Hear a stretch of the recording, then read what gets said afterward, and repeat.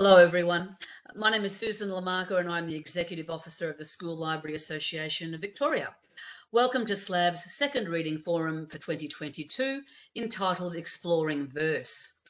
I'd like to formally and respectfully begin the event by acknowledging the traditional owners of the land on which I am today, the Wurundjeri Willam people, one of the 5 tribes of the Kulin Nation, the traditional owners of this land. I would also like to pay my respects to elders past, present and emerging, and those with us here today, and specifically acknowledge the important role of story in the history and the lives of the traditional owners of this land. We have a very full and exciting program of speakers for this event, and we may have one speaker with us a little bit later, so we're going to change our order slightly, and we're going to be exploring the wonderful world of verse novels for all ages. This event has been created as a webinar, so only the presenters will actually be on the screen. Attendees cannot turn on their cameras or their microphones. You can certainly write questions in the chat and we'll address them at whatever point seems most appropriate. Possibly we'll interrupt the speakers, otherwise we'll wait until the end, or they might be able to answer your questions in the chat. We are recording this forum and we'll make a link available to all participants. We will also be creating an audio version for SLAV's podcast channel, and we have created a Padlet for this session and encourage all participants to add items on our topics to this space. That's anyone. You're all very welcome to add anything you like that you feel might help all of us explore the world of verse novels better. And I will put that link to the Padlet in the chat later on, but it was in all of your documentation, all of the reminders that you will have received about this event. So we're going to alter our order slightly and start with our wonderful school practitioner because Kelsy volunteered. So it's my pleasure to welcome Kelsy Peterson to begin our forum this afternoon. Kelsy is a school librarian in the St Andrews End Library at Brighton Grammar School, and we're going to hear today her views and experiences from the school library perspective on using verse novels. Welcome, Kelsy. Thank you, Susan. Going to hopefully get my PowerPoint going here. Oops. All right, is that looking good here? Okay, good. Before I begin, I would like to acknowledge that I am speaking to you from the country of the people of the Kulin Nations, and I would like to honor the sovereignty and connection to country of all Aboriginal and Torres Strait Islander peoples, and pay respect to their traditional custodians and elders, past, present, and emerging. This evening, I am planning to address 4 topics related to verse novels for school libraries. What is a verse novel? Why are verse novels important for school libraries? Which readers will enjoy verse novels? And which verse novels are best for school library collections? So, what is a verse novel? A verse novel is comprised of a series of poems that tell one continuing story. In this way, they are distinct from a poetry collection, which may have poems centered around a shared theme, but lacks the story arc of a novel in verse. Verse novels are also a literary form, not a genre. In fact, verse novels can come in many popular genres, including historical fiction, contemporary realistic fiction, dystopian fiction, and romance. So let's look at some typical features of verse novels. They usually have a first-person present tense narrative. Typically, they're written in free verse, which is an open poetic form that isn't defined by rhyme or meter. Each poem or section is usually less than a page in length and rarely more than 2 or 3 pages. And there are significantly fewer words on the page than a regular prose novel, sometimes up to as many as half the number of words, which means lots more white space in a verse novel, both literal and metaphorical. And I will explain what I mean by that a little bit later. Now that we know what a verse novel is, why are verse novels important for school libraries? There are 3 specific reasons that I want to highlight here. The first is that they can be an accessible introduction or gateway to formal poetry. Unfortunately, as we know, kids can often be intimidated by traditional poetry. Maybe it's because the format looks unfamiliar, or they're discouraged by the focus in English class on interpreting or understanding the poem. A verse novel provides an alternative way to experience poetry. The format of a novel is probably more familiar to most students, and the focus in reading a verse novel is to follow the story arc rather than analyze each specific poem, which can make it less intimidating. Because of the greater accessibility of verse novels, they can be a great way to introduce students to formal poetry and language analysis. Another great reason to have verse novels in your school library is to promote diversity and representation in your collection. The subject matter of verse novels for children and young adults presents a wealth of diverse voices and experiences, and the format itself is particularly suited to conveying powerful messages about different cultures, religions, and identities. Because they can explain this more eloquently than I can, I have quotes from two library practitioners here. The first states that verse novels' first-person narrative and lyrical style draws readers into the life of the protagonist, transporting them into other cultures, family situations, and backgrounds. The second says that the stories explored in diverse literature are not meant to be understood. They are meant to be felt, and verse novels help children of all ages feel the experience. My final point about the benefits of having verse novels in school libraries is that they can help build empathy in our students through emotional engagement with the stories. If you've been in the field of education or librarianship for very long, you've probably heard about the research which shows that reading fiction can increase empathy in readers. Psychologist William Chopik says that fiction serves as a playground for exercising empathic skills. I think that the verse novel format can actually be more effective than prose fiction at this empathy building process because of the psychological immediacy readers experience with the characters. Ellen Hopkins is a prolific and brilliant verse novelist who says that reading a novel in verse is like living the story rather than being told the story.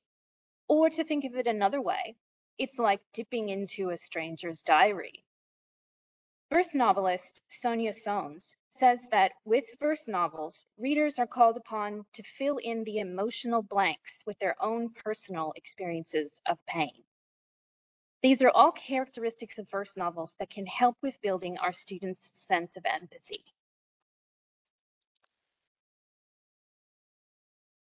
The next question that I would like to look at is which readers will enjoy verse novels? Of course, the correct answer is all readers. I love that photo of the kids enjoying their book. It might be a verse novel, but probably not. There are two specific groups of readers, though, that I want to highlight here. First of all, many practitioners have found that verse novels can be more accessible for reluctant readers, struggling or striving readers, and even dyslexic readers. A lot of this has to do with the accessible physical layout of verse novels, including up to half the number of words on the page, short phrases or lines, section breaks, and lots of white space. Due to these layout features, reluctant or striving readers can actually finish an entire novel in one night, which promotes their sense of fluency and competence. But the best part is that on the outside, they look just like a regular novel. And to illustrate this point, I've included photos of two covers of Stephen Herrick's books for children. The novel on the top is a prose novel, and the novel on the bottom is a verse novel, and you really can't tell them apart.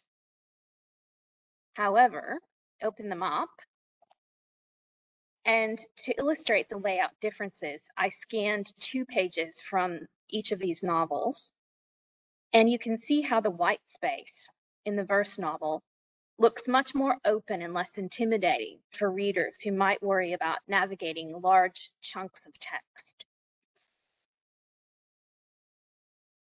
If you're interested, I've included some quotes from practitioners about using verse novels for reluctant readers that you can take a look at later. As Susan mentioned, this will be posted to the Padlet and sent out to all attendees. The second group of readers that I think will particularly benefit from verse novels is our engaged or advanced readers. We've just looked at how the physical white space on the pages of a verse novel can be a support for reluctant readers. And verse novels also challenge engaged readers to interact with the metaphorical white space in the text. What I mean by the metaphorical white space is that verse novels lack the detailed background information provided in a prose text. So students must use key reading skills to assign meaning to the text. Some of these key reading skills are inferencing and visualization, as well as imaginative speculation to fill in the gaps in the text. Or, as librarian Lisa Kroc puts it, the white space on the pages of a novel in verse can be thought of as a silence to be filled by the reader's imagination. And I actually just read a brand new article today from School Library Journal about verse novels, which had such a good quote, I had to put it into this presentation. In it, verse novelist Rajani LaRocca explains that the white space gives readers more space to process what happens emotionally in the story, so difficult topics can be touched upon without exhausting the reader. And I just love this idea of the white space as a resting place for readers. I've included a poem here from Stephen Herrick's classic verse novel, The Simple Gift, which perfectly demonstrates how readers have to utilize those higher level reading skills like inferencing and visualization to deepen their understanding of the text. Champagne. It's the only time my school bag has come in handy. I tip my books, pens, jumper out on my bed, shake yesterday's sandwich, sloshed, from the bottom of the bag. I go to the kitchen, take the beer, last night's leftovers, some glossy red apples, Dad's champagne and cigarettes, load my school bag, my traveling bag, leave the bottle of lemonade on the table with a note. See ya, Dad. I've taken the alcohol. Drink this instead to celebrate your son leaving home. The old so-and-so will have a fit, and me, I'll be long gone. That is actually the first poem in this verse novel, and we use this text at year 8 at our school, and every time that I read this poem, I'm sort of amazed by the amount of inferencing that readers have to do to get to the bottom of what's happening. Who is this boy? Why is he running away from home? What's his relationship like with his dad?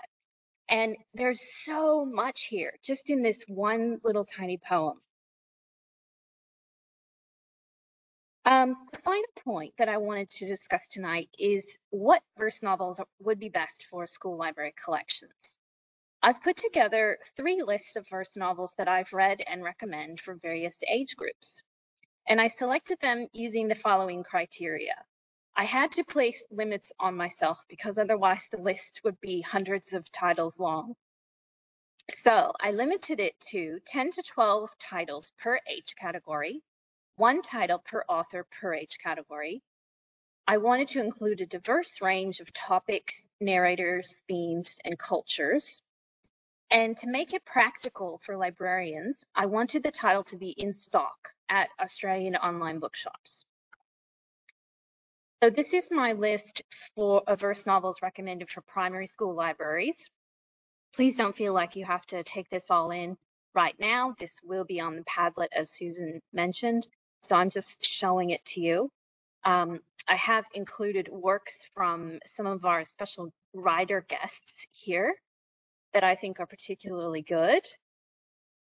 This is my list of verse novels for that transitional age of upper primary to lower secondary.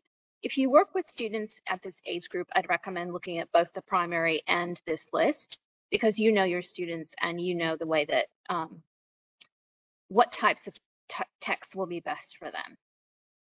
And then finally, I have a list of young adult novels which are most appropriate for the upper secondary level. I wanted to leave you with a quote from poet Julie Fagliano, which was published in the New York Times in 2018. For me, this sums up the potential impact of our work introducing students to poetry and verse novels. By sharing poetry with young people, we are holding a seashell up to their ears. We are giving them an entire ocean of voices, of experiences and possibilities in a tiny but beautiful package. Sometimes those voices might seem far off and hard to decipher. Other times, they might sound like home. I've included here my email address because I would love to hear from you with any questions or comments, or to let me know about verse novels that I've left out of my lists. I'm sure there are some that I've missed. And in case you want to read more about the topic, I've also included my bibliography of sources that I referred to, and it includes some links to those articles. Thank you. Thank you, Kelsy. That was fantastic. What a lovely opening for our day, and you shared some really interesting things with us. So thank you very much, and it is very generous of you to put all of that on the Padlet too. Okay, so I think what we're going to do is we're going to swap Ruth with, so that my speakers know what's going on. We'll swap Ruth with Kelsy. So what I'm going to do is I'm going to continue with the order we had before. So I'd now like to welcome to the screen our first creator, Catherine Apel. Catherine is a born and bred farm girl who's scared of cows. I don't believe that. She lives among the gum trees, kangaroos and cattle on a Queensland grazing property.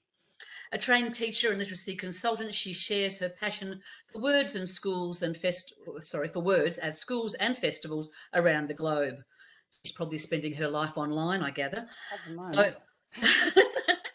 Kat is the author of 4 verse novels, which many of you will be very aware of, I'm sure, and love very much, including her most recent What Snail Knows. I knew I'd get that right. What Snail Knows. Welcome, Kat. It's a pleasure to have you here. Thank you so much for having me. I am scared of cows. You just have to ask my husband and he will back that up. So I've often thought that as a poet, I am a combination of a bodybuilder, a topiary artist and a clown. And that's especially true when writing verse novels. Every word is weighted, every word. So you're building writing muscle. For each word on the page, a multitude of words have been pruned out, yet verse novels surprise and delight with wordplay and poetic twists. Verse novels deal with issues that have a lot of heart, and we've covered that already. They have humour and laughter too, but I think the raw emotions are key. Because they're often written in first person, and because they're distilled words, you climb right inside the characters' hearts, both as a writer and a reader. Their heartaches become your tears, their insecurities become your introspections, and their achievements become your joy.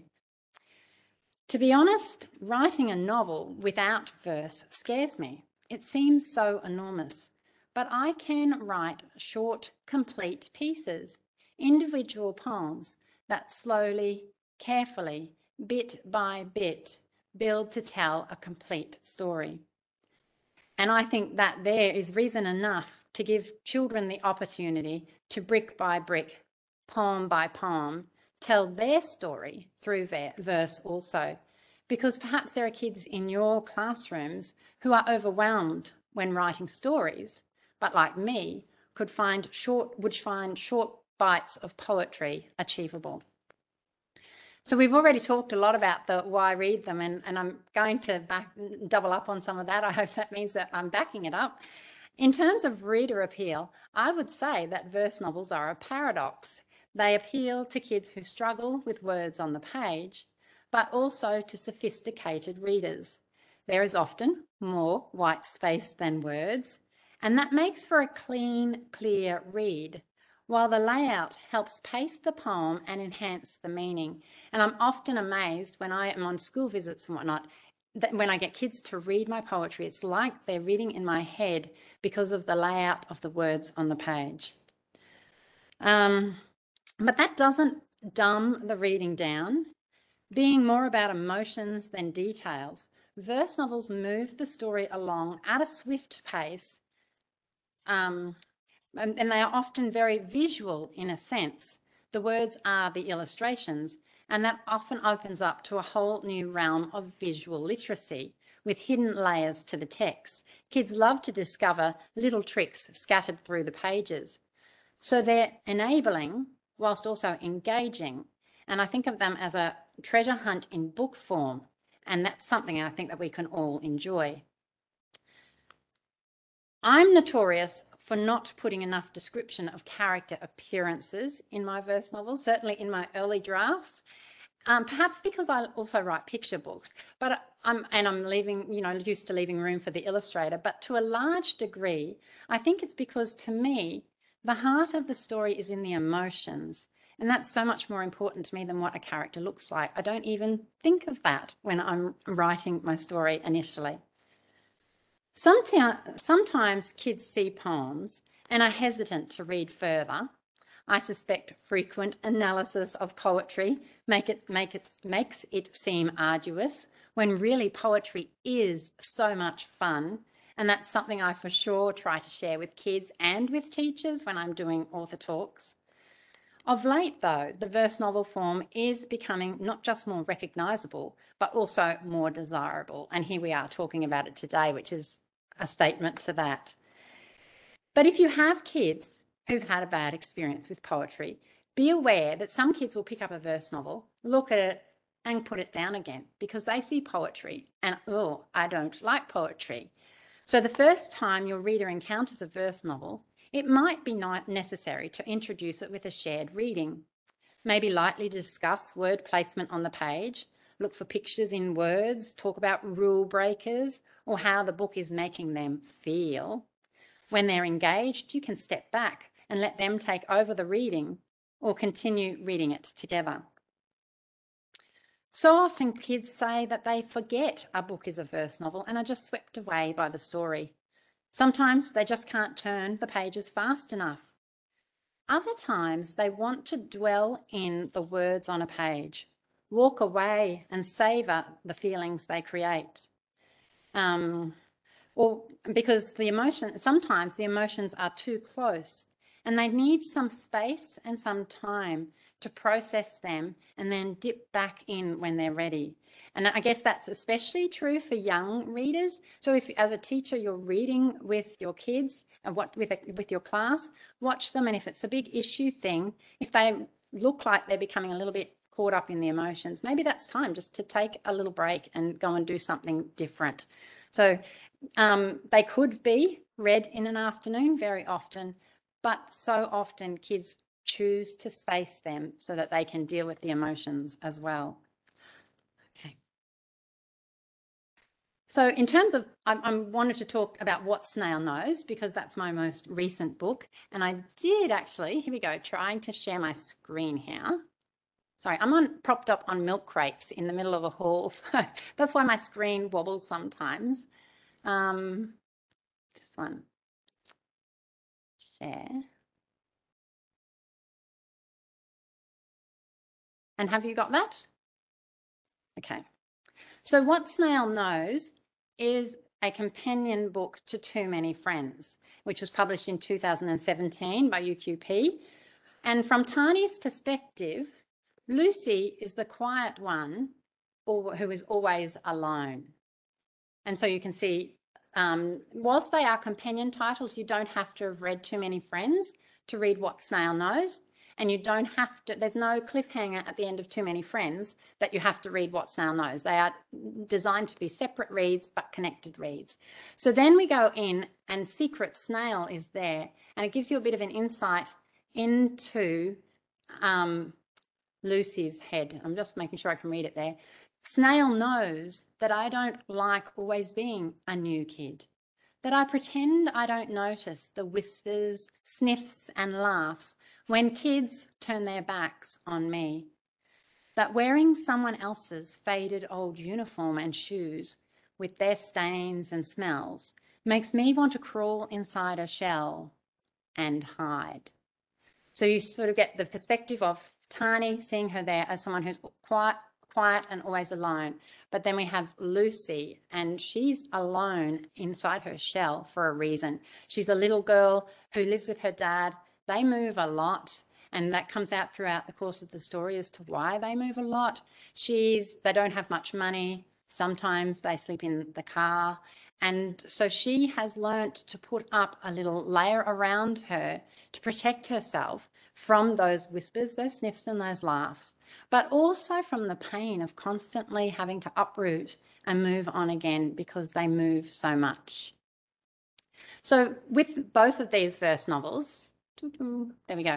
So I just thought I'd bring a quick little thing in at looking at voice through verse in these two verse novels. So on the left, you can see Too Many Friends. There's a poem from that one. On the right, from What Snail Knows. And these two books are set in a classroom, so there's other characters who carry the story.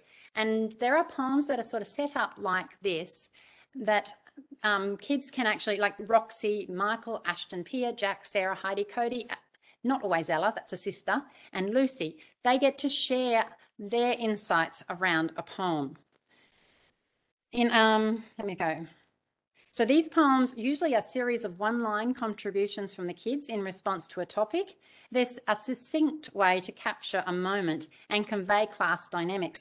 So from a teaching perspective, they also give an easily accessible lesson on voice, and they're scattered throughout so that you can go and sort of pull them up on your big screen if you've got it there and just look at what those kids say each time and see if you get to know those characters. For example, Roxy, who is first in both of them, is an organiser, and she's usually thinking about Roxy first.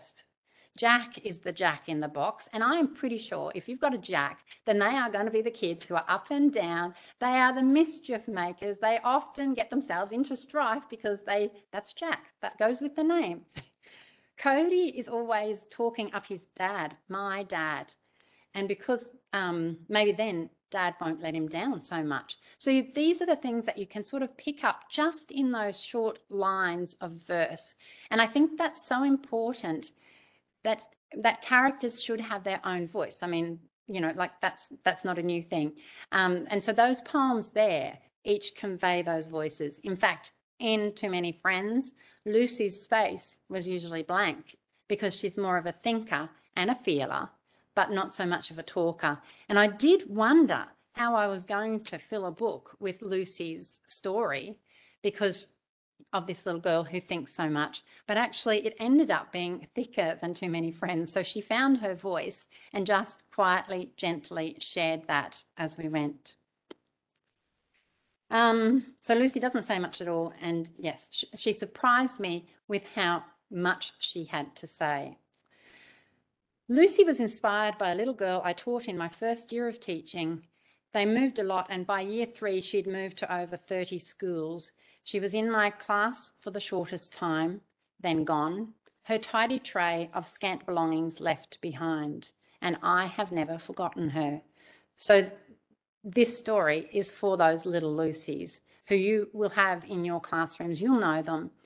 And it's also, so it's for them to know that they are seen, and for their classmates to also look past what they initially see and get to know the little person underneath.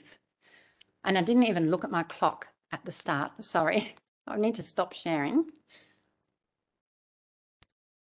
I hope I didn't go over time because my clock disappeared, but I'm done with that, so thank you.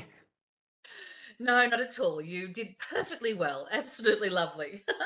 And you must go and have a look in the chat because there's a whole lot of love over there for you and your wonderful books. Oh, That was thank you. that was fantastic. Thank you very much. Please do go and read the chat because it'll make your heart swell a little. Okay, we will move along while Kat's reading the lovely remarks in the chat about her. Ruth, I hope you're okay there. I'm not sure you've got your camera off, but we're going to go with you, I think. Ruth, can you hear me? Aha. Okay, I'm not sure whether there's something wrong. Do you want me to go next? Zana, thank you very much. We might do that. Worries. She's, I'm not sure where Ruth is at. She was here, but she seems to have gone again. For those of you that aren't aware, Ruth seems to be having some internet connection issues. So it's possible we may have lost her again partially, but that would be fantastic if we move along. Thank you very much, Zana, and we'll come back. So let me see. Let's introduce you properly. Our next guest is very well known to many of you. Zana Fraillon is an internationally acclaimed multi-award winning author of books for children and young adults. Her work has been published in over 15 countries and is in development for both stage and screen. Oh, how very exciting. She has degrees in history and teaching and is currently undertaking a PhD in creative writing at La Trobe University. Zana's latest work is The Way of Dog, and we look forward to hearing about that. Welcome, Zana. Thank you so much for having me. Before I begin, I'd just like to acknowledge the traditional custodians of the land I live and work and the land I'm on at the moment, which is the land of the Wurundjeri people, and I pay my respects to those elders past, present and emerging. So The Way of Dog is my first verse novel, and I hadn't planned on writing a verse novel. I hadn't planned on writing this book at all. In fact, I was sort of knee-deep in a few other projects and didn't need something else to work on.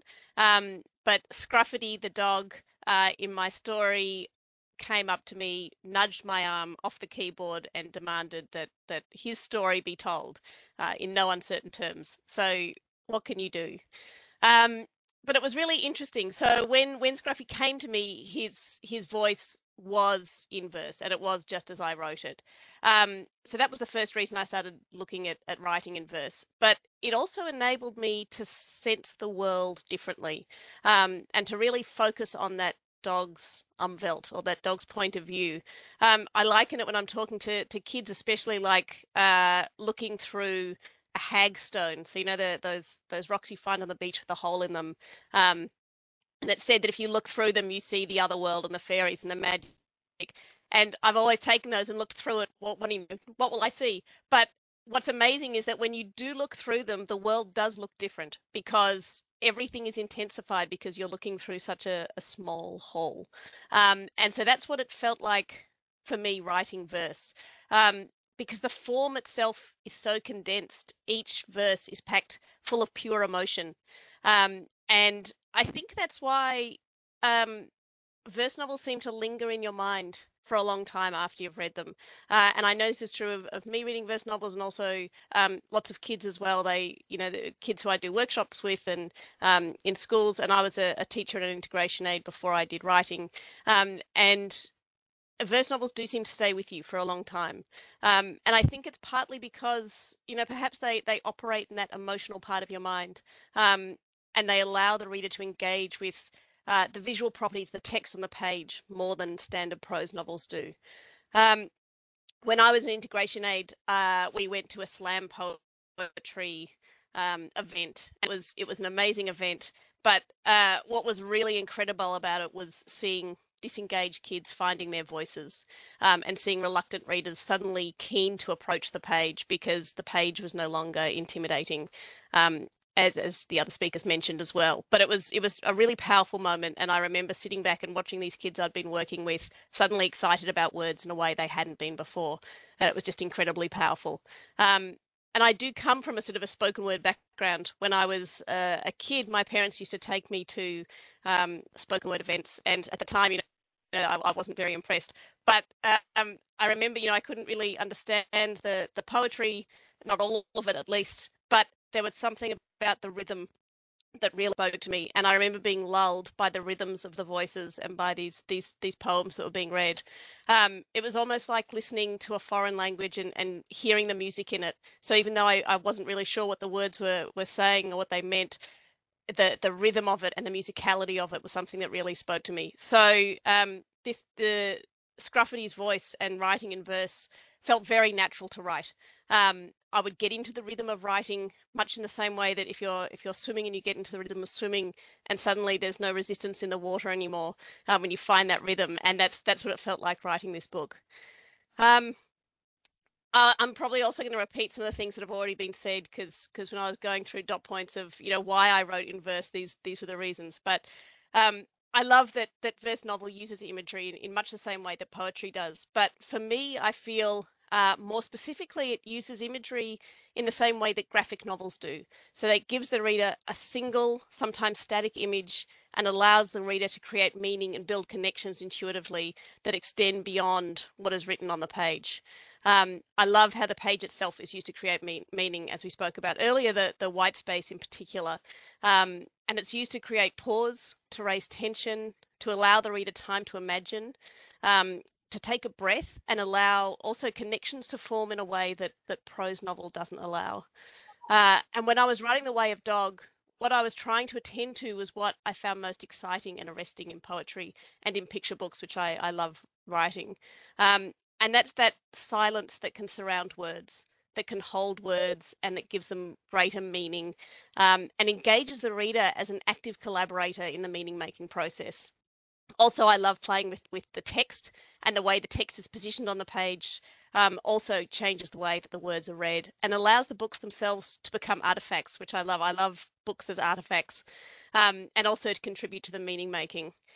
And an exercise I often do with students is to give them a piece of writing or get them to use a piece of their own writing, and this works equally well with fiction and non-fiction, and then to rearrange it, not by adding any words or taking any words out, but simply by using the white space and using text design and see how it changes the meaning of the piece, see how it changes what the reader notices, what is emphasized, what's created in that space you've now opened up.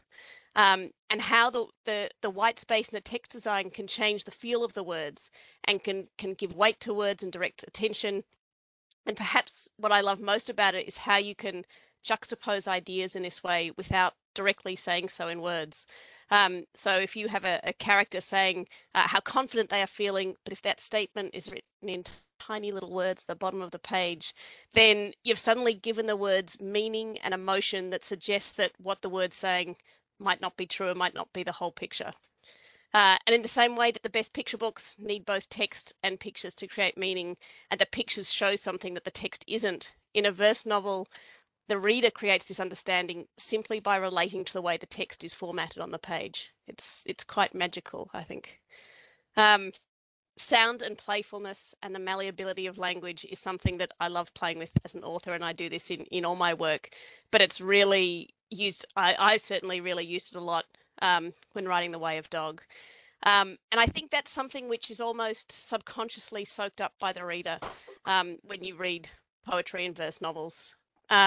Because in verse novels, it's not just about the meaning of the words, it's about the feel on the tongue of the words, about how your mouth holds them, how a different word that carries the same meaning can feel so different in your mouth that it changes the whole feel of the verse itself. And it relates also to the rhythm inherent in verse novels. And there's the rhythm at the individual word level, then at the sentence level, and at the verse level, and then the rhythm across the whole work as well. It's sort of a bit like putting together a set list of bands and songs for a gig to be played at a concert. All these little bits of piece of the puzzle that have to work together. And you have to do this much more so than in prose novels, where you can, it's much easier. You can elaborate, you can draw connections across chapters, you can do info dumps and fill in gaps and explain things when you need to. But in a verse novel, because the text is so spare, you don't have the room to do that. So it requires the author to pay more attention and to really polish each word, which is something I love doing. Sorry, I'm repeating myself. So I think one of the things I really love with both picture book writing and verse novel is that working with the words on a singular word level and making sure every word is working as hard as it possibly can, and that each word's the exactly right word for that sentence. I've become quite obsessed with etymology apps as well as Power Thesaurus, which was very useful when it came to writing The Way of Dog. But I think what I really love with verse novels is you can bring each chapter down to a single poem, and you can work on that without being distracted by the story arc and the plotting mechanisms of a more wordy prose text. Finally, I think verse novels are sort of like liminal beings. They hover between boundaries, between prose and poetry, between novel and graphic novel, between imagery and story. They defy easy labels and categorization. They're porous and shape-shifting, and they open up this creative, imaginative space for us as readers, pushing us to pay greater attention to ourselves and to the world around us, and to really recognize those small moments, the raw emotion, the world intensified, the white space of silence that can hold us, and the liminality that exists everywhere. They ask us to pay attention to those voices that exist in the shadows and in the gaps between what is said. And I think it's in those pauses and silences and gaps that allow us to really connect with our subconscious, with the collective unconscious, and our own imagination, and they become something much larger than an author could ever do on their own. So I'm completely hooked, and I'll be writing more verse novels because I love it as a form. It's great. Thank you. Oh dear. Wow. That was amazing. Thank you very much. Your love and passion really shines through. It's contagious, actually. I feel like I'm on the screen with some word geniuses here. I really do. Thank you so very much. That was excellent, and I just want to run out and buy your book. Now, everyone is saying fantastic things in the chat, and it appears that you've made them all cry as well. So this is the happiest of all my books. Oh dear. I'm working my way up slowly. Oh, thank you. Thank you very much, Zana. That was just wonderful. So we're doing very well here this afternoon, everybody. I think we truly are blessed. So many fantastic speakers. So thank you to all of you. But we will keep moving along, and please do go and read the chat, Zana, because everyone's writing such nice things there. Now, we might try. Now, Ruth has been having some troubles with her connection. So I think we might try and see. Ruth, can you hear me? It's very echoey. Can you hear me? Yes. Are you sure you don't have something on twice, or no? Actually, you are logged in twice. Can you hear me now? Hold on. I'm going to try and get rid of you because you're in twice. Hold on a second. I just need to get rid of one of you.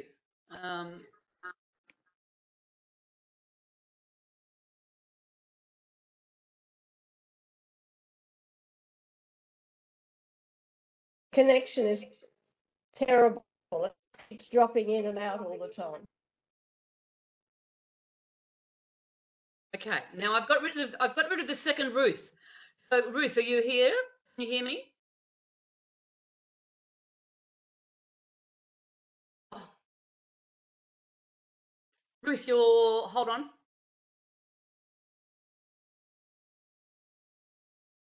You're muted, Ruth.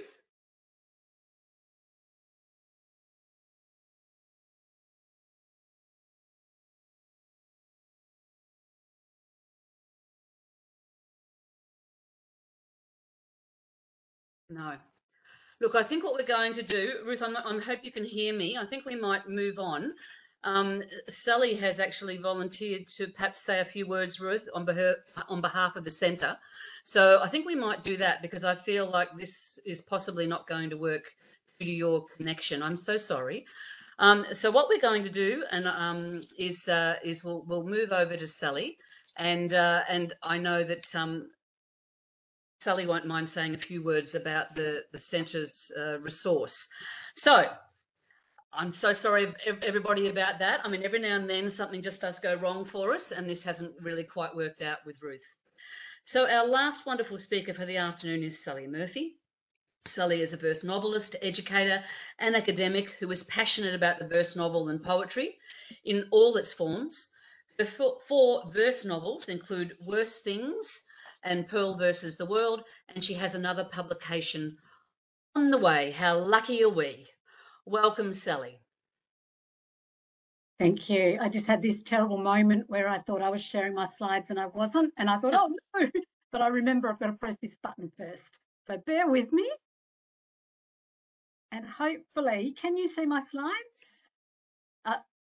Not yet. Oh, now we can. They're just Excellent. opening. Can you tell that I'm an educator and I work online on a daily basis? Sorry. You'll just need to put it into presentation. So from the beginning, and we'll be off. From the beginning. That's better. That's better. Okay, excellent. And we won't worry about that, my title slide.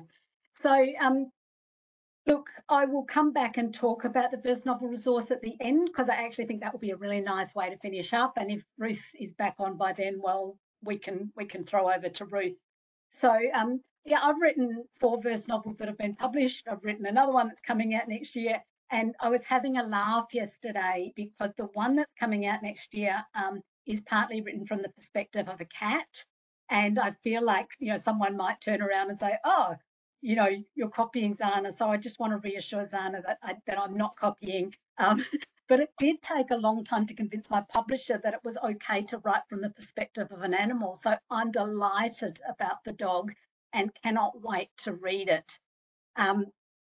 So I came to verse novels in 2001 as an absolute novice.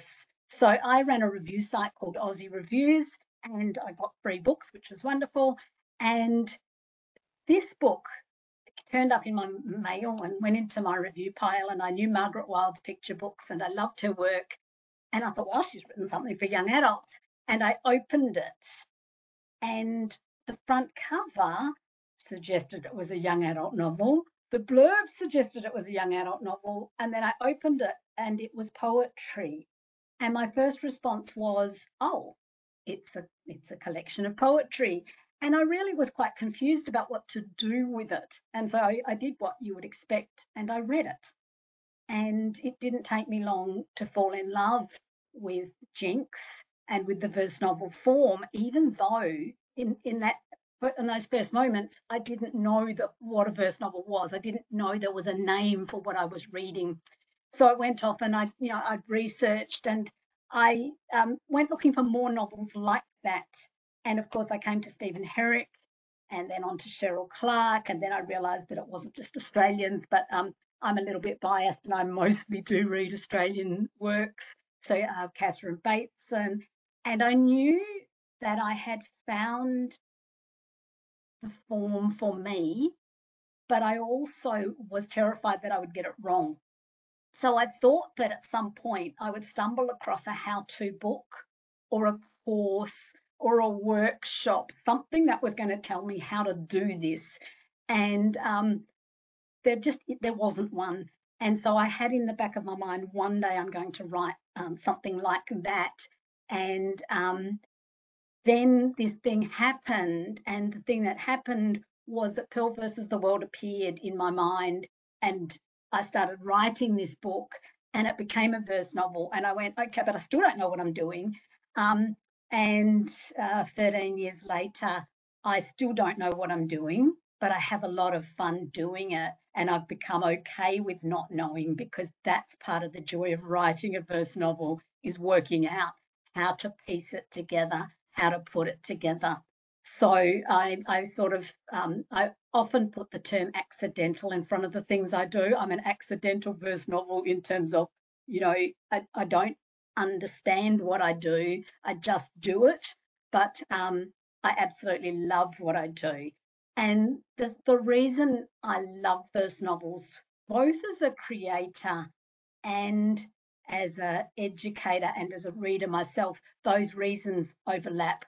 So the number one thing I love about verse novels is that they are poetry.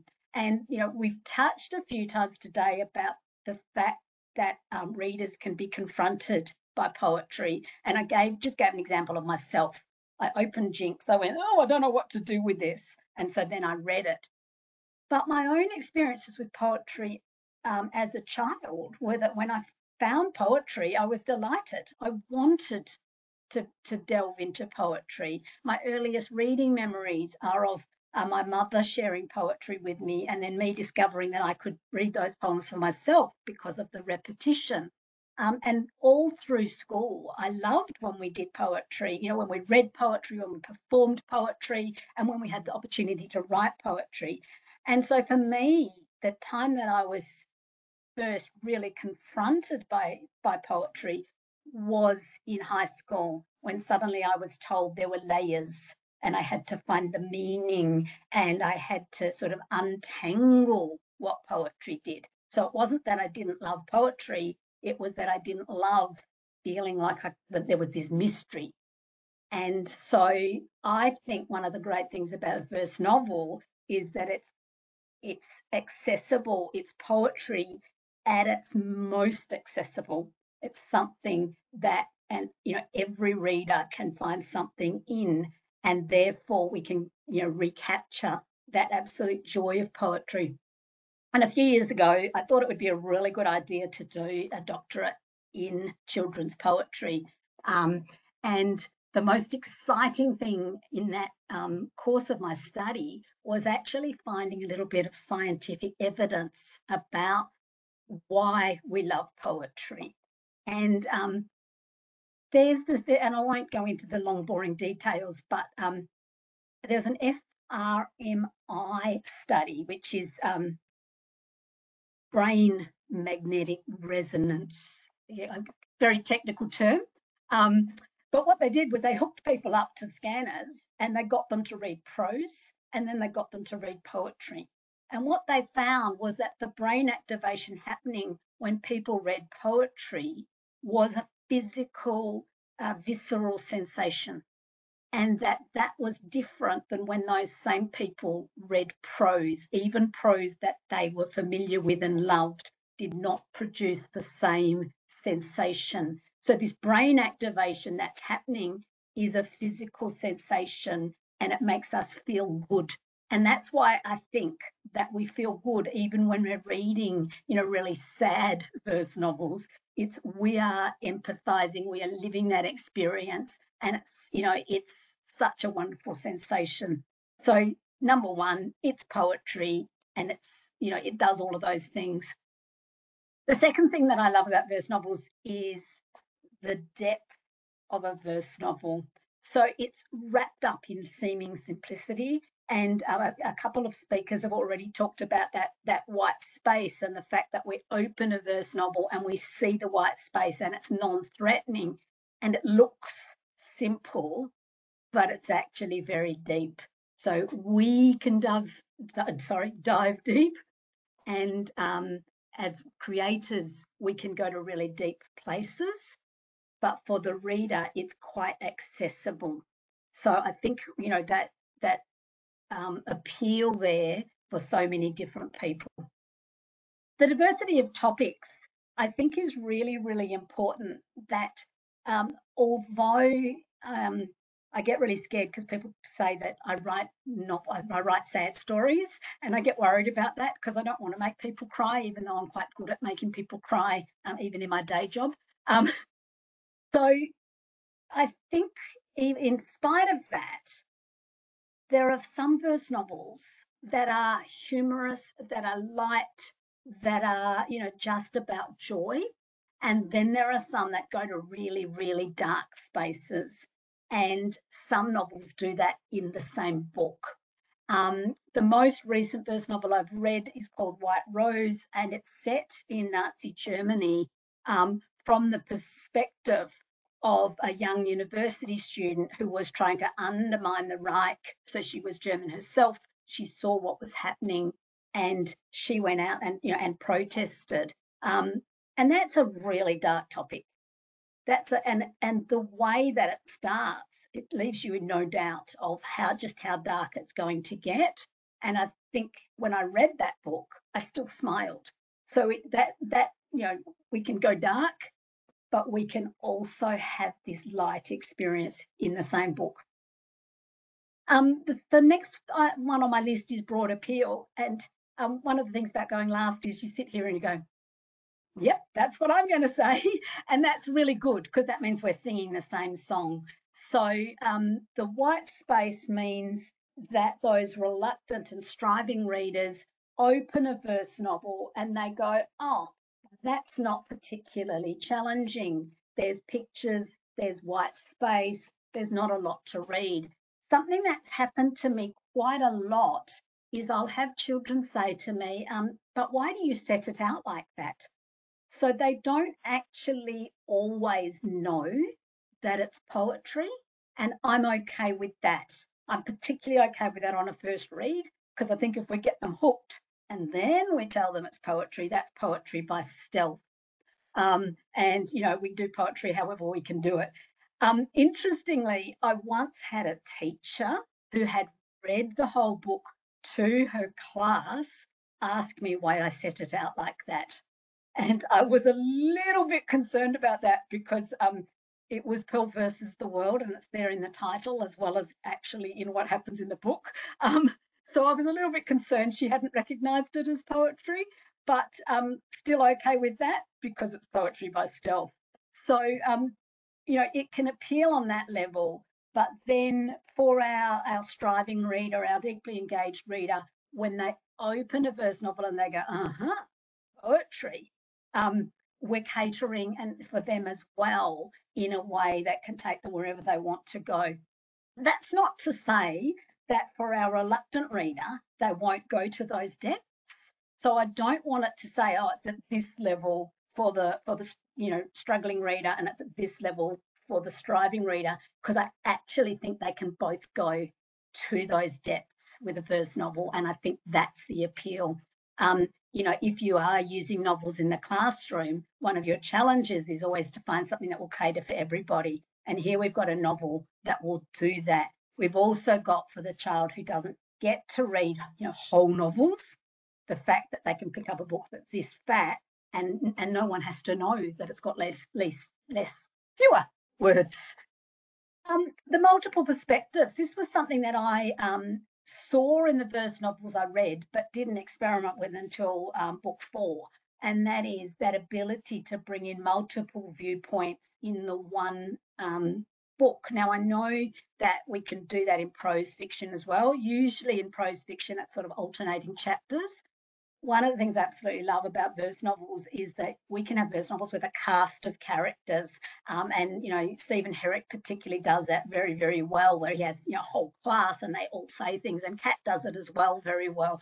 You know, and we get then that insight where we can dive deep into empathizing not just with one character, but with multiple characters. And so when we are in those challenging situations, we can see how it plays out for different characters. And it's fun to write. It's really fun to head hop as a writer. And, you know, in prose, we get told off for head hopping. In poetry, it's seen as multiple perspectives. And that, I suppose, leads into my last thing on this list, which is room to play. Writing verse novels is a huge amount of fun. And when Zana was saying that about, you know, putting the pieces together, I was sitting here going, because that's what it's like. And I've found in my last couple that I've written where I've been playing with multiple voices, is that it's been a lot less linear in terms of writing. So I haven't started at the beginning and got to the end. I've played with one character and then I've come back and layered in another character and I've come back and layered in a third character. And it's a really fun way to write. And for those of you who've read worse things, one of the final things I did was worked out that I had these couple of definition poems in there and I could put more in. And it was doing that brought the whole novel together. So those definition poems were really important to me. It just took me a while to realise that. So I think this next slide is kind of covered by what we've said about readers, but I've got letters. And I think it's really fun to look at what readers think about verse novels. So I will put a little rider on here that it looks like I get hundreds of letters from all around Australia, but in actual fact, I get hundreds of letters from one school that studies all my novels every year.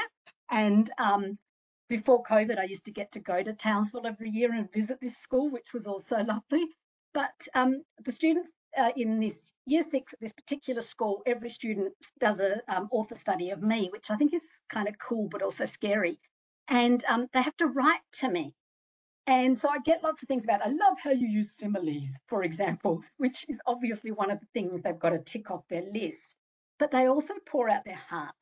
So these 3 letters are some of my favourites as to why they've loved, and in this case it is all Pearl versus the World.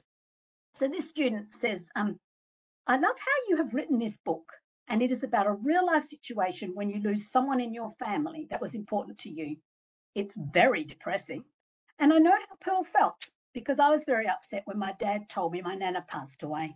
I had to go to the memorial and it made me grieve. I have felt what Pearl went through and it was not pleasant. I enjoyed how your story's in first person because you feel you are Pearl going on an emotional roller coaster full of surprises. So there's that reader who's really connected with that grief. They've empathised, they've seen themselves there, they've seen themselves reflected. The second student also saw themselves reflected in quite a different way. Same novel, different child. This wonderful verse novel is a happy, sad text which made me laugh and also cry. I had a few personal connections. Pearl's description of the principal. Sometimes she speaks at assemblies. Blah, blah, lunchroom, blah, blah, sports equipment, blah, blah, blah. Reminds me of assemblies on Monday afternoon, back to the student. No one wants to sit outside in the dreaded heat and listen to the principal's random talk that doesn't interest anyone. I can also relate to there's no nicer noise than the bell at the end of the day because everyone wants to go home and play video games or relax. So this student's, coming in at that humorous level and connecting in that way. So, I love that 2 students, same book, such different reactions. And just bear with me because this one is the one that actually is my absolute favourite letter ever. And this is why I do what I do. I kind of would like to show you the spelling in this one because nearly every word is spelt incorrectly. And that actually is what makes it so special. Dear Sally Murphy, I'm writing to tell you that the book was good. It is the only big book that I have read and the only one that I finish. Your story was sad and funny. I know how it feels to lose someone close and it's hard to let go of them. I had a connection. My favourite part is when she is trying to think things that rhyme for the poem.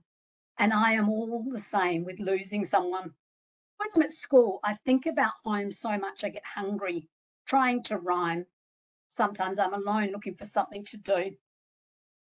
Miss Brodie will also get angry if I don't do my work. I love this. It makes me cry because the student had never read a book before. They read mine and they found themselves in there. And what I hope isn't that they then stopped and went, okay, I've read a book now. I've picked. That's it. What I really hope is that they went to the wonderful library in that school and they picked up verse novels by all the other wonderful verse novelists and that they continued their journey. So it really isn't all about me. So I'm going to finish very briefly by saying verse novels make wonderful mentor texts. So if you are thinking, what can I do with them in my classroom? Of course, you can read them and we've all given you some insights there, but you can also use them for writing. So from Worse Things, which is my latest verse novel, I've put a little PowerPoint up on the Padlet today, which actually is a series of slides, but it also has me speaking. And I'll confess, I was asked to do a writing workshop running for 8 minutes for something a couple of years ago. And I recorded this PowerPoint and I didn't use it because I thought, oh, it's terrible. And then I watched it the other day and I thought, oh, actually not that bad. So you're getting it first. But it just talks through how to write an a definition poem, which also is an exercise I put in. I wrote a book about how to teach poetry. The other one is that in Worse Things, the 3 characters are quite distinct, but they all talk about the town of Cowan. And so they each write a poem about what Cowan means to them. And they're scattered through the book, which means that you get them, coming up at the points that are key for those characters, but also make for wonderful mentor text for students to write their own town poems. So the page numbers are there for you should you be interested in doing that. So there's much worse things than you can do than have verse novels in your class library. And, we've given you an overview of our 3 today, but this is a wonderful segue. Did we get Ruth back? No, we didn't, Sally. So we will, I would love it if we can talk about that. Do you want to begin that conversation, or how are we Yes, like I'm to just do going this? to stop sharing the bit about me. So I will just give a brief overview. I was going to try and switch to Ruth's PowerPoint, and I'm terrified of doing that because you've all seen how wonderful I am with technology. But look, the verse novel resource came about, and I've seen Ruth's PowerPoint, and it very kindly says that it was all my idea, and I feel like it was much more of a communal idea than that, but it was certainly the centre has a range of resources and bibliographies, it's themed, and some wonderful resources for teachers and librarians. And I noticed through Twitter that every time I said anything remotely clever, that Belle Alderman would retweet me, and she's such a wonderful supporter. And we started a bit of a conversation, and Kat was in it as well. And it was like, we could do something like what you're doing, but for verse novels. And so it grew from I sort of had imagined originally that we might just make a list of all the verse novels that were published in Australia. And it's become a really rich resource. And so between the 4 of us, so Belle, Ruth, Kat and myself, we read, we first of all had to try and identify every verse novel that had been published in Australia for children and young adults up to that point. Then we read them all. And so the database, the resource, I get in trouble for calling it a database, which is just me switching codes. But what it gives for each verse novel that we could identify that had been published in Australia for children, young adults, and there's a few in there that maybe were not strictly published for young adults, that may have been published with an adult audience in mind, but are suitable for young adults. And so for each one, there is an overview of the book. There's curriculum links. There's links to online sources such as, reviews, teaching notes. You can also search it via keywords. So you can actually, if you're really looking for one on bullying, you could search bullying and you would find some great books, including one of Kat's, including, some of Stephen's. And you'd be able to then build up, a unit of work around several of them. And look, I see it as being really, really useful for teachers and educators, but I think it also has a really good use for readers, because when we started this project, I thought I'd read them all. I was, I just thought, no, I've read every verse novel in Australia ever published. I know them all. This is great. And I think I ended up, my book list, my budget is always going over because I buy them all. There are 63, I think, at last count, and it's growing because we've had 2 new ones come out in the last month. And what the aim is that it will constantly be updated, so that if you are looking for a verse novel, you can go there. But if you're just looking for a novel, you can also go there, find what's there, dig around for some of the ones that are more obscure, because there are some wonderful ones. For example, there were a couple from a series, and this is not prepared, so I haven't got the names of them in front of me. It's a couple from a series that Oxford Books brought out by First Nations writers, and I had not read those before, but I think they're really excellent. And we need that diverse representation in our libraries, in our classrooms, and so I was really excited that we could complement the ones that we knew about with ones we didn't know about. So my recommendation is go and look at it, browse it, play with it. If there's something that you think can be improved about it, let us know, because it is it can evolve further, I suppose, is the point. And that's probably enough for me. Yeah, thank you, Sally. That's a fantastic overview.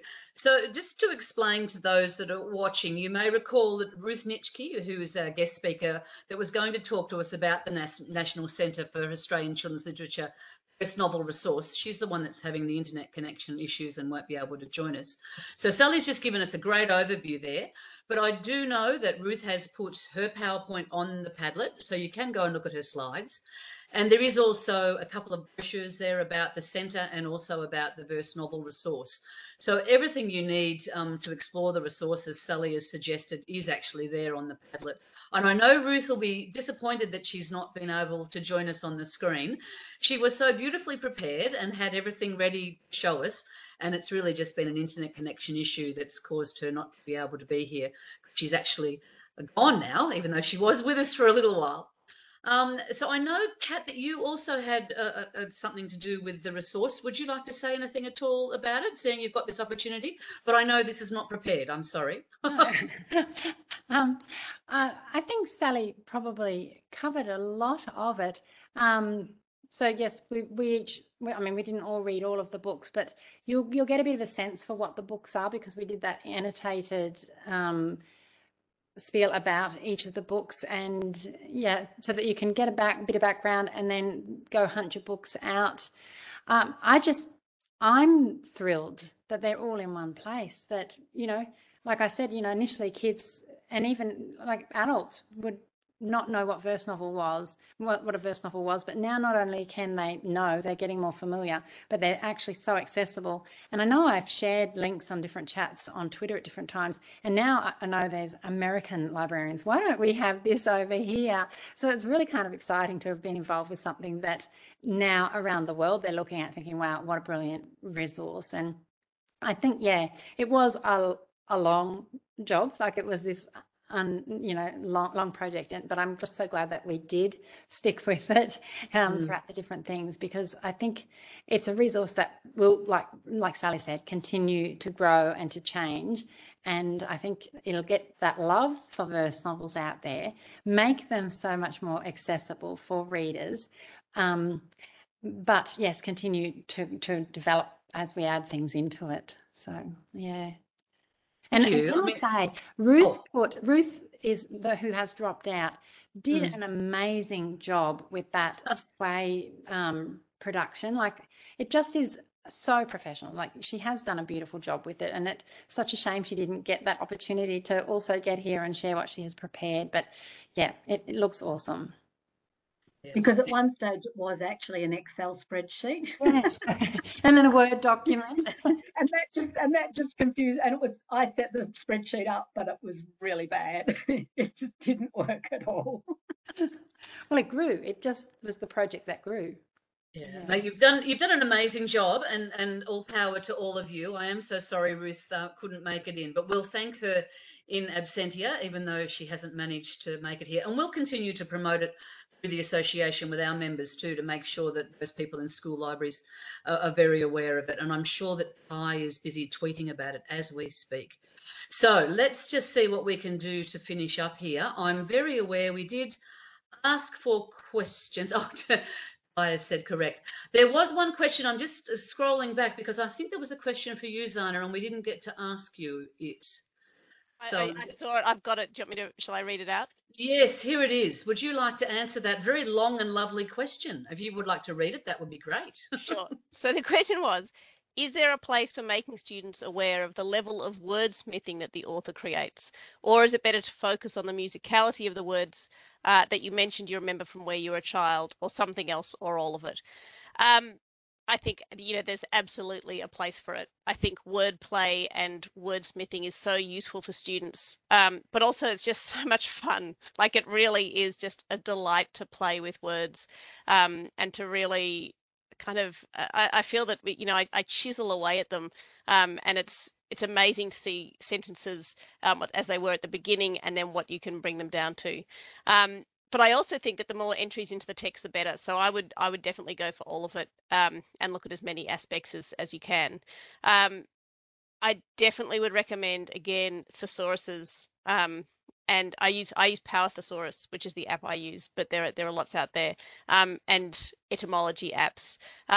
They're such an amazing resource, and it is really, really interesting. You know, I never thought I'd be looking at an etymology app, but it's really interesting to see where a word comes from, but then to use that kind of history of the word to find the perfect word for what you're trying to create, and seeing the different places and the different proto languages that words come from, and the different iterations have gone through into to get into our speech now is really exciting, and kids really like it as well. The other thing I really love doing, and I think fits particularly well, is making up words. I mean, I make up words in all my writing, but especially in the way of dog, because I was doing it from the dog's point of view, I got to make up a whole kind of vocabulary for the dog. But you actually need a really good understanding of language to make up words, and it's all about how the word feels. So when kids make up words, they're focusing without realizing it on that feeling of the words in your mouth and the rhythm of them and all of that. So I think sort of one of the most, it's what I always try to do in my workshops is, you know, for me, I think the most powerful thing that you can give students is finding a way of approaching writing with sort of, I don't know, optimistic curiosity. So, you know, you remove the stakes and you enjoy it, and you enjoy language, and you enjoy just creating and imagining. And I think first novels really let you do that. And I realised that was an incredibly long answer. So there we go. That was a fantastic answer, and it was an excellent place for us to finish, I think. I actually have noticed that we've gone a little bit shorter than I thought we were going to, and I'm putting that down to the fact that I'm working with these amazing wordsmiths who know how to say everything in less time and are very concise and considered in what they say. So I'm going to wrap it all up because I think we've had an amazing afternoon. Please do, before all of our speakers, before you do leave the event, make sure you look at the chat, because there's lots and lots of more positive comments all coming up there now. Everyone is very, very happy. So thank you to everyone involved. You've all been amazing. I will email everybody from the event in relation to gathering feedback. And also with all of the resources from this afternoon, including the link to the Padlet, the recording of the session, and also a link to the podcast if you'd like to share that as well. Thank you again to all of our wonderful guest speakers. Thank you to everybody for supporting SLAB's professional learning program, and in particular the Reading Forum series, which is my special favourite of everything that we do. I do hope to see you all again soon, either online or in person. Stay well, everybody, and look after yourselves, and happy reading. Thanks, everyone. Good evening.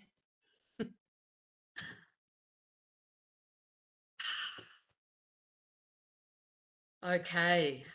Everyone's slowly leaving, and they're all writing lovely things to all of you. So I don't know whether you can all still hear me. I think you can. They're all saying how wonderful you are. So thank you for that. That really was fantastic. And thank you also for stepping in and speaking about the centre like that. I know Ruth will appreciate that very much. I'll be in touch with all of you. Enjoy your evening, hey? Thank you so much. That was so enjoyable. Oh, it was so fascinating. Sorry, I feel like a complete... listening to you two go, my goodness. I felt like that with all of you, so I was taking notes.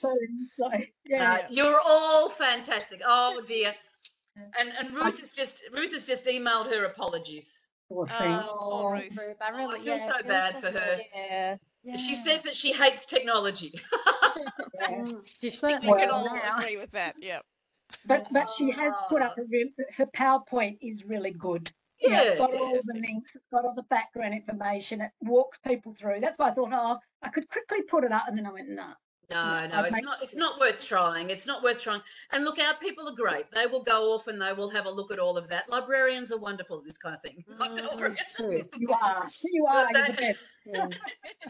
They will go and have a look, and I'm sure they will. They're all very excited, as you can tell from the comments in the chat. So it's just wonderful.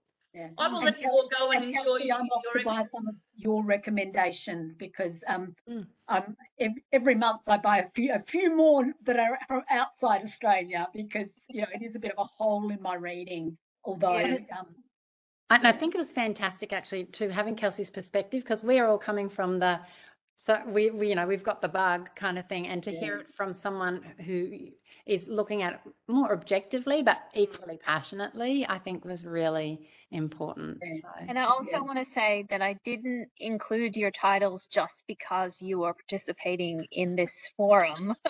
It was legitimately, you know, selected because they really had something of value.